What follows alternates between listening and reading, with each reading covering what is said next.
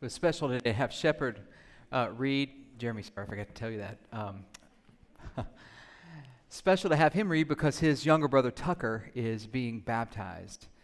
One of our young men being baptized today. So we have Tucker Thiel being baptized. We have Lauren Taylor, Aubriana Hawkins. She goes by Bree, right? I say Aubriana because it sounds, formal. Thank you. And Quinasia Baker is being baptized today. So it's a wonderful opportunity for these wonderful young people. Their testimonies are so sweet. I can't wait to share with you pieces from that. Take your Bibles and open them up to Exodus chapter 17. For those of you that are our guests today, we're working through Exodus and the way that the pulpit works and has worked for more than 30 years at Grace Covenant Church is that term expository. It means that we open God's Word. We, of course, have studied it before we open it on a Sunday morning. But we open God's Word and we work through the text and we let the text work through us. This sermon today, if we're going to move forward as a church, as a body, as a family, we're going to move forward with God's power. We see the war with the Amaleks on display today. In 2006, there was a movie that came out called The Guardian. Kevin Costner played this Coast Guard Senior Chief Ben Randall. He's the legendary Guardian. He's the one of the rescue swimmers. At the time, there were less than 300 that protect the seas, protect people, that is, who are lost at sea. He has a protege, played by Ashton Kutcher, who goes by the name Jake Fisher. They're at this moment, well on into the story, and Fisher asks Ben Randall, the chief, he says, what's your number? What he means by that is, how many people have you saved? To which Chief Randall replies, 22. Now, the legends were that he had saved hundreds of people out of the water. Kutcher's character at that point says, 22, huh? That's not many for a legendary guy. To which Chief Randall replies, no, that's how many I lost. That's the only number that I keep track of. So I'm watching this movie shortly after it comes out, and the preacher in me, all the preacher lights are going off. That's just like a great moment there. At one point in the story, it's told of a daring rescue that Chief Randall performed with a medical ship. After receiving the distress call that the ship was going down, he goes out and rescues it. It's on fire. They've got everybody off the boat except for this one guy. As the ship starts to go down, Ben grabs him, hangs on to him. As he's being hoisted up, the winch fails, and they're 20 miles from sea, and Chief Randall has to carry this man suspended in air for 20 miles, and they slip, and the only way he can carry him is by holding his fingerprints, the fingertips, that is. The person telling the story to the young Jake Fisher says, he tore every ligament in his arm, and he dislocated his shoulder, but he didn't let go. He held on. It was his job. It was his passion. And this man's life depended on it. It's an incredible bit of storytelling. It's a riveting experience to think about that. Today, there are 350 of these elite rescue swimmers in the U.S. Coast Guard. Do the math. 350. Only 350. There's no way they can save everybody. These are the people that go out when the U.S. Navy grounds its ships. But it's still not enough to save everybody. Even the best of the best of the best can't get it done in all circumstances.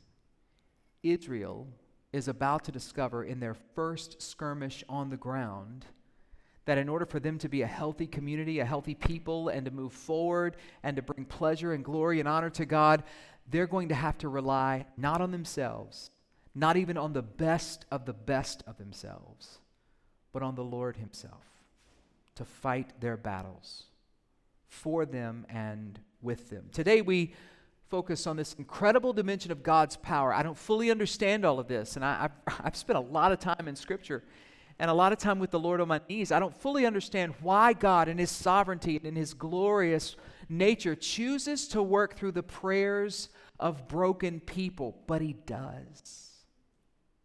And he has. And he is. And most of us are sitting here today because he has done it for us. When the Israelites escaped from Egypt, their first enemies they faced were not external. We covered that over the last couple of weeks. They were internal. Their struggle was the war within, the battle that's raged in every human heart, even here this morning, the battle to trust God or to trust in themselves. But there was no external enemy at the time. Remember the water at Marah? We just covered all that. It reminds me of the poem that we learned in years back. It says, 2 hearts beat within my chest. One is cursed, one is blessed. One I love, one I hate. The one I feed will dominate. Which nature are we feeding? Our spirit man, our carnal man? Well, we feed our carnal man when we think we can get it all done as a self-made man or woman. But the scripture will call us today to trust the Lord. Look at Exodus 17, verse 8. It's the first part of our passage this morning. Then Amalek came and fought with Israel at Rephidim. I want you to notice just a couple of notes this morning, not many, just as we sail through this passage this morning. But the enemy attacks. That's what enemies do. They attack. And there's something distinct about the Amalekites and the way that they attack. It's not good. But before I get to that, do you remember Esau? Does anybody that's still in school, elementary, middle school, or high school, can anybody tell me who was Esau's brother? Jacob. Awesome. For those of you watching online, 2 guesses. Who said that? It's the student name I quoted last week with the answer. Thank you, Caroline. You're awesome. Caroline, if I ever go preach anywhere else for a meeting or something, she's going to be the amen corner right there. I love it. Jacob, it was Jacob's brother. Remember, there was great tension with them. Esau opposed his brother Jacob and threatened to kill him. Remember how the story played out? And now Esau's descendants are opposed to the children of Jacob, and they're threatening to annihilate them. From what we know by piecing together other glimpses of them throughout God's Word, here's what we find out. They organized themselves into a very early national, nomadic, it's a fancy word that means they're moving around on the land, group that lived partly and thrived by attacking other population groups and plundering their wealth. Think about this. They weren't creating anything themselves. They weren't stewarding the land themselves. They weren't benefiting from good, hard, decent, fair work. No. Their lot, their gain, the only shot they had was to take from others that had. Not that that has any parallel today or plays out in any way. Wow. But this is the way that the Amalekites got ahead. Why the attack? What did Israel do to provoke this? Well, you know, a therapist will remind you sometimes it's not always good to try to figure out all the nuances of why and just deal with the what. Well, we've got to do that because the text doesn't tell us why. But there's a few things we can probably surmise from what we know. Why the attack? Even though there's no clear why here, it's plausible to think of this. Remember, I said they plunder, they take. It's what they did. But here comes this big tribe of the Israelites in a land that they're kind of hanging out in. And they're thinking, wait, there's not enough water for us and them, and there's not enough for all this to go around. We better attack and run them off or destroy them, and then we can have their things and what we have here together. In fact, it actually looks like that God's people are being attacked because, watch this, they're God's people. I mean, this happens. Christians are being persecuted around the world today in record numbers. It happens. Why? Because they named the name of Jesus as Lord and Savior and Master. We knew nothing of that here in the States, and that's the reason we hold the rope for our persecuted brothers and sisters around the world. But there are places where it is dangerous. It would be a death sentence to do what we're about to do for these 4 young souls today. That's real today. This attack is simply because they are the people of God. How did they attack? Well, we found out who they are, maybe why they attack. How did they attack? Well, we find that out actually later on in Scripture. The strategy is quite sinister, actually. In Deuteronomy 25, if you're taking a note, you may write that down. Moses recounts this, and here's what he says.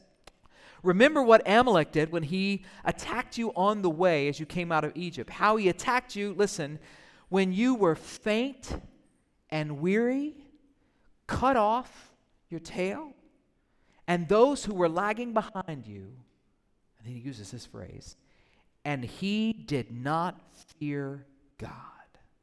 Ooh. So not only was the attack unprovoked, but it targeted the weakest and the most helpless, dare I say, the vulnerable and the voiceless, the stragglers at the back of the caravan. Listen, rather than waging an honorable war for a just cause, the Amalekites made a sneak attack on defenseless women and children. Now you see why Moses would say they had no fear of God? The same can be said of those predators and abusers today who would attack the vulnerable and the voiceless. They have no fear of God. If you're looking for a fair fight from the enemies of God, you will be sorely disappointed. It's not the enemy's only strategy, but it's one of his devices that he still uses today. He will attack you. Satan, our real foe, will attack you when you are weak, when you are stressed, when you're not at your best. Often when things have been going really well for a time and you've not seen the need to be as disciplined or as on guard as you were previously, the enemy will attack. Regardless of his tactics, we hold ourselves to God's standards, though. We don't fight dirty. We don't fight fire with fire, as they say. We fight on our knees and with our surrendered lives to our precious Lord and Savior, Jesus Christ. The Bible encourages us, in spite of the enemy's attacks, to keep our heart with all vigilance, for from it flow the springs of life. The enemy attacks. The fight begins. So they didn't back down, they didn't cower, they had to stand. For the first time, Israel has to stand and fight. It's worth noting here that there's no record that the Jews ever had to fight any battles while they were enslaved in Egypt. But once they were delivered from bondage, they discovered they had enemies. Since they were enemies of God, the Amalekites, these soldiers, were really in, this is not a stretch, bear with me, Satan's army, as it were. And Satan was determined to prevent the people of God from ever reaching the promised land in the hopes that he could thwart God's plan revealed in Genesis, that he would crush the head of the serpent. Look at what Moses does in verses 9 and 10. So Moses says to Joshua, "Choose for us men and go out and fight." He didn't say, let's just think through this thing. They'd already thought through it. Let's go fight. Tomorrow, I'll stand up there on the hill with the staff of God in my hand. Verse 10, so Joshua did as Moses told him and fought with Amalek, while Moses, Aaron, and Hur went up to the top of the hill. This is a thoughtful response here. It really is. You're going to fight and press. It's a two-prong response. They're praying and they're pressing. Do you see it? Spurgeon would write of this, thinking about the parallels to our salvation, that the children of Israel were not under the power of Amalek. They were free men. And so we are not under the power of sin any longer. The yoke of sin has been broken by God's grace off of our necks, those of us who are in Christ. But now we have to fight not as slaves against a master, but as free men and free women against a foe. Moses never said to the children of Israel while they were in Egypt, Spurgeon continues, go fight with Pharaoh. Not at all. It was God's work to bring us out of Egypt and make us his people. But when we are delivered from bondage, although it's God's work to help us, there's a fight we have to show up for. Now that we're alive from the dead, we must wrestle with principalities and powers and spiritual wickedness if we are to overcome. Do you see it? When we identify with Jesus Christ, his enemies become our enemies. And we must fight the good fight of faith. Paul would write in Ephesians 6, be strong, finally, in the Lord and in the strength of his might. Put on the whole armor of God that you may be able to stand against the schemes of the devil. Many of you can quote the rest of that from memory, but he talks about the weapons we take into battle. Now, I don't want to get too wrapped up in this dynamic of spiritual warfare this morning. It is a real thing. The Bible does speak of it, but it's not the main point of all of the Bible. And it's certainly not the main focus of Jesus' ministry or the bulk even of the New Testament writing. It's mentioned in the Bible about like this. But here we are. The Amalekites probably are not chasing you down. The Egyptians are probably not your enemy today in 2021. The devil, the Bible teaches us, 1 Peter 5, is our greatest enemy. And he uses the world, the flesh, and world systems to oppose us. Just as Israel was delivered from Egypt by the power of God, so we too have been delivered. We are in the world, but physically, but we are not of this world spiritually. And so, we don't want to become conformed to this world. Romans 12. We renounce the things of the flesh. Galatians 5. And we resist the attacks of the devil. Let me remind you of this from last week. Our salvation sets us free. Our sanctification shows others God's glory. In fact, I don't often do this. Take a deep breath. This one's going to sting a little bit. Let it out. We need the battles of life to balance out the blessings of life. Otherwise, we become too confident and comfortable and stop trusting the Lord. Now, you may think you want to test that theory the other way, but it never worked out. The enemy attacks, the fight begins, the plan is in place. See, we're hastening through. He's going to make it on time today. The enemy attacks, the fight begins, and the plan is in place. Do you see it there in verses 9 through 12? I won't go back and reread that text right now. We'll touch a few of those verses in a moment. But that two-pronged approach I mentioned to you, we see on full display. Hands lifted up to God with feet planted on the rock, Moses up on the hill, and hands and feet in the battle. It's not, well, we're not going to do that. We're just going to pray. Or, we don't need to pray about that. We're just going to get into the fight. No, it's both and. It's all of the above. It's engaging on all fronts. Moses goes up to the top of the mountain along with Aaron and Hur, and Joseph takes the army down into the valley to fight. The enemy may be skilled and determined, but hear me, the Lord is on the side of his people.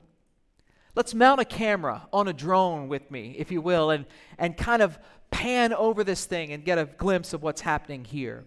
The Lord is on the side of his people. Before Israel's counterattack, Moses had taken up his position on the hillside overlooking the battlefield, where he will hold the staff of God in a posture of prayer.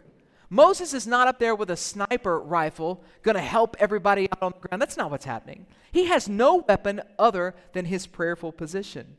Some scholars dispute that this is prayer. It's worth me mentioning here because it doesn't actually mention that Moses is expressing verbal praying here. They argue that when Moses lifted up the rod, he was doing something else. Nahum Sarna says he was holding up a standard with a symbol on it that symbolized the presence of God in the Israelite camp. Others think that Moses, I'm going to say this one again. Others think that Moses was doing magic. Really? I mean, this stuff gets in books that I pay for, y'all. It's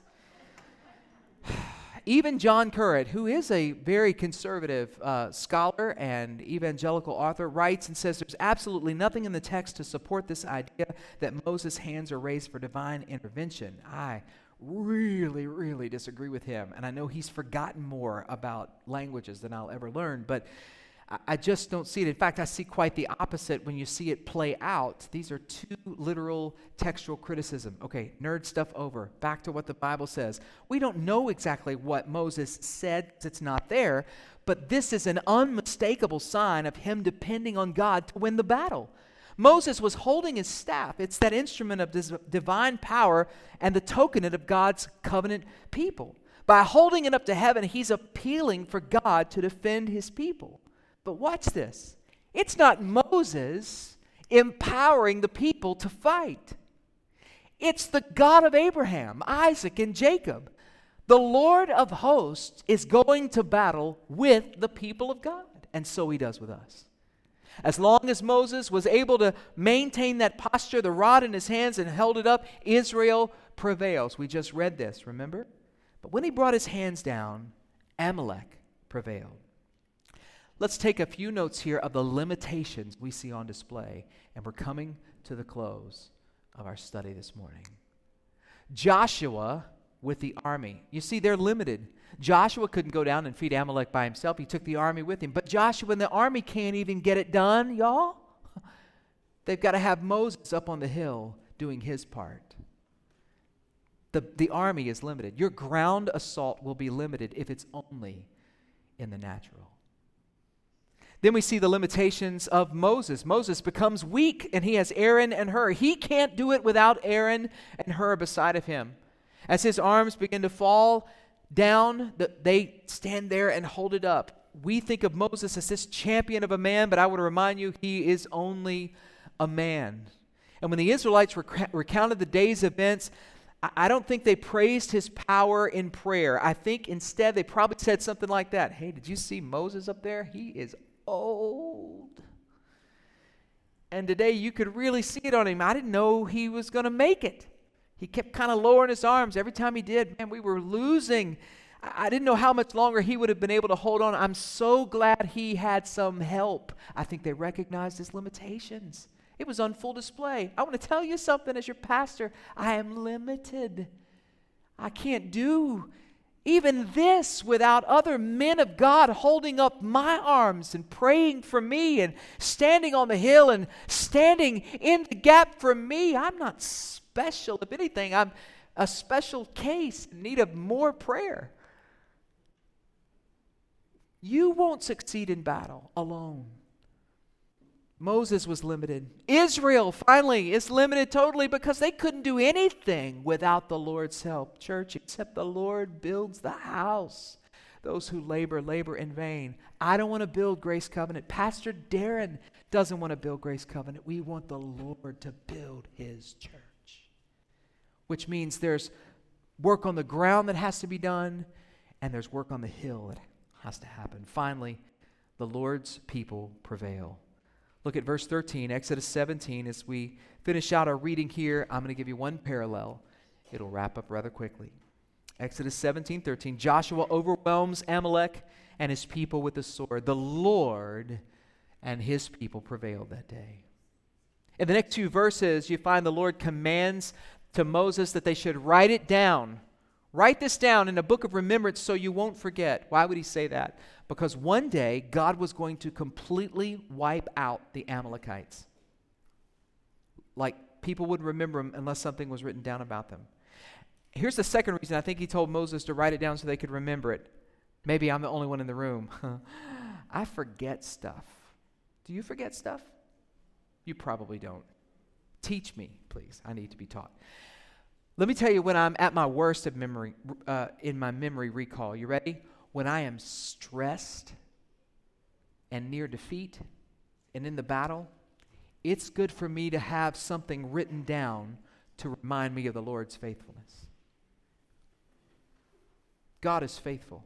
Whether you feel him or not, whether you sense he's near or not, he is faithful. God's people were victorious. Moses then builds this altar celebrating the Lord's goodness and recording the declaration of war against the enemies of God. He calls the Lord there Jehovah Nissi. The Lord is my banner. Wow. The Lord is my banner. The banner was that standard they would follow, in battle. We've seen pictures of it in American illustrations in battle, the one holding the flag. Revolutionary War. If you've ever seen the Narrowway production, Anno Domini, it's an incredible thing, and he talks about the standard, Stephen holding the standard of the Lord. Who will raise high the standard? People always want to look to something to rally. What's your banner this morning? What's the emblem of your hope? Where do you look for courage in times of difficulty? Moses has an answer for you. The Lord. He is my banner. Whenever I'm under attack, I rally to his side. Let's wrap this up and give some modern day application for it. You ready? These are fast. Here we go. Number one, attacks come predictably. You say, well, this was a sudden attack. They came from behind. Yeah. This was the first one. Here's what we've learned on this side of all that scripture. You ready? Satan often attacks God's people after they've experienced blessings. It was after his victory over the 4 kings that Abraham was tempted to take the spoil. It was after the victory over Jericho that Joshua became overconfident and was defeated at Ai. It was after Elijah defeated the priests of Baal that he became discouraged and was ready to quit. And it was after the blessings of his baptism and being coronated into his earthly ministry that Jesus, our Lord, was led into the wilderness to be tempted by the enemy. Therefore, Paul would remind us in 1 Corinthians 10, let him who thinks he stands take heed lest he fall. You might be riding high at the moment. Just know, be ready. The attacks come predictably. I don't say that to scare you. I say also to remind you the battles are for our good. The battles are for our good. The battles of life often help balance the blessings of life. And you're like, I'm okay. Can I try it the other way? It doesn't work that way. We don't get to choose that. But if we remember Romans 8, one of the most powerful chapters in all of the Bible, John 3 is right up there, but man, Romans 8 is wow. But God is working all things together for our good, even the battles, even the losses, even the casualties. Third lesson, don't stop praying. Philip Ryken gives this helpful insight. Listen to this. Things were going so well that prayer hardly seemed necessary. So Moses gradually lowered his arms. Have you found that to be the case in your own life? Maybe you were so sick for so long and you were so intimate with God in that sickness because you were crying out to God, not just to heal you, but after you kind of worked through that, you were crying out to God for others. That sickness kind of tethered you to a dependence on Him that was actually kind of sweet. And then you got better. And the ink stopped flowing in your prayer journal. Or you didn't need as much time in prayer. Maybe it was financial. You didn't know how you're going to rub 2 nickels together to make ends meet. You were constantly running out of money before there was month, whatever that expression is. I've lived it so well, I don't know why that, anyway. You're constantly just out of money. You don't know what you're going to do. And now, it's not that you're living large, but that's not quite the battle it used to be. You're not quite praying as much as you used to pray. Do you see what I mean when I say the battles are for our good? Whatever tethers you to the Lord is for your good. A songwriter friend of mine from Morristown, Tennessee says there's 3 times to pray. This is so profound and awesome. You ready? Number 1, when you feel like praying. That's a good time to pray. Number 2, when you don't feel like praying. Number 3, until you feel like praying. Last lesson this morning. It all points to Jesus. It all points to Jesus. You're like, what? Amalek? Moses on a hill? Joshua down there? Aaron and Hur? Arm upraised? What do you mean it all points to Jesus? Oh, listen, the fight may have taken place on the ground, but victory was won on the hill. This was true in Rephidim, and it's true at Golgotha on a hill called Calvary, where the Lord Jesus Christ was carried up to the top of that hill, both hands stretched wide and high, pierced with spikes. There he paid our sin debt for us on a cross. It was a fight that we were destined to lose. We who were sinners in need of him who was sinless. He bore the wrath of God on our behalf. It's a price we couldn't even pay. We would never survive being in the presence of God without glorified bodies. He defeated death, hell, and the grave, and he rose victorious from that dark domain, and now he lives forever with the saints to reign. Satan was indeed crushed by our resurrected King. The fight may have taken place on the ground, but victory was won on the hill. You and I still have skirmishes. We still have battles. Make no mistake, they're costly, they're exhausting, but we are not fighting for victory, church. Brother and sister, we're fighting from a position of victory. The best of the Coast Guard, rescue swimmers, can't save everybody. Moses, giver of the law, still needed help to prop his arms up. There's only one who never fails. It's the Lord Jesus Christ. If we're to move forward as a church family, if you're going to move forward in your relationship with God as an individual or as a family, you've got to repent of your prayerlessness and recommit yourselves to get back on the hill and on the ground. Programs won't grow this church. Men and women can't save men and women or boys and girls. Only God will do it for His glory. Would you stand with me this morning? Of all of the battles before us today, the one that we need to identify the most quickly is this: will we trust in our own strength, or will we trust the Lord? Michael W. Smith has a song out. It's a repeating kind of one of those, almost a mantra kind of chorus song. But he says it, and I've seen video of him doing it when he does it with hands upraised, and he says, "This is how I fight my battles. This is how I fight my battles. It may look like I'm surrounded," and then he looks up and says, "but I'm surrounded by you." Would you pray with me? Father, the temptation is when things are going well, we don't pray as much. Or when the battle has been so hard and so hot for so long and we've not seen the results we want to see, we stop fighting and say, I'm done. I'm going to give up. I'm through with this. Oh, Lord, we have to if we're just looking in the mirror at our own self, or if we're looking to man to solve our needs, fulfill our desires. Oh, no, Lord. Help us this morning to fix our eyes on you, Christ alone. That's our hope of glory. Our hope is only found in you. We want to live in the power of Christ this morning.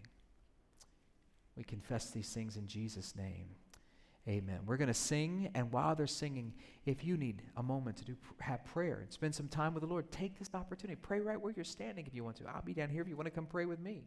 I'll come back after one song, say a few words, we'll sing some more, and then we'll transition to our baptism celebration.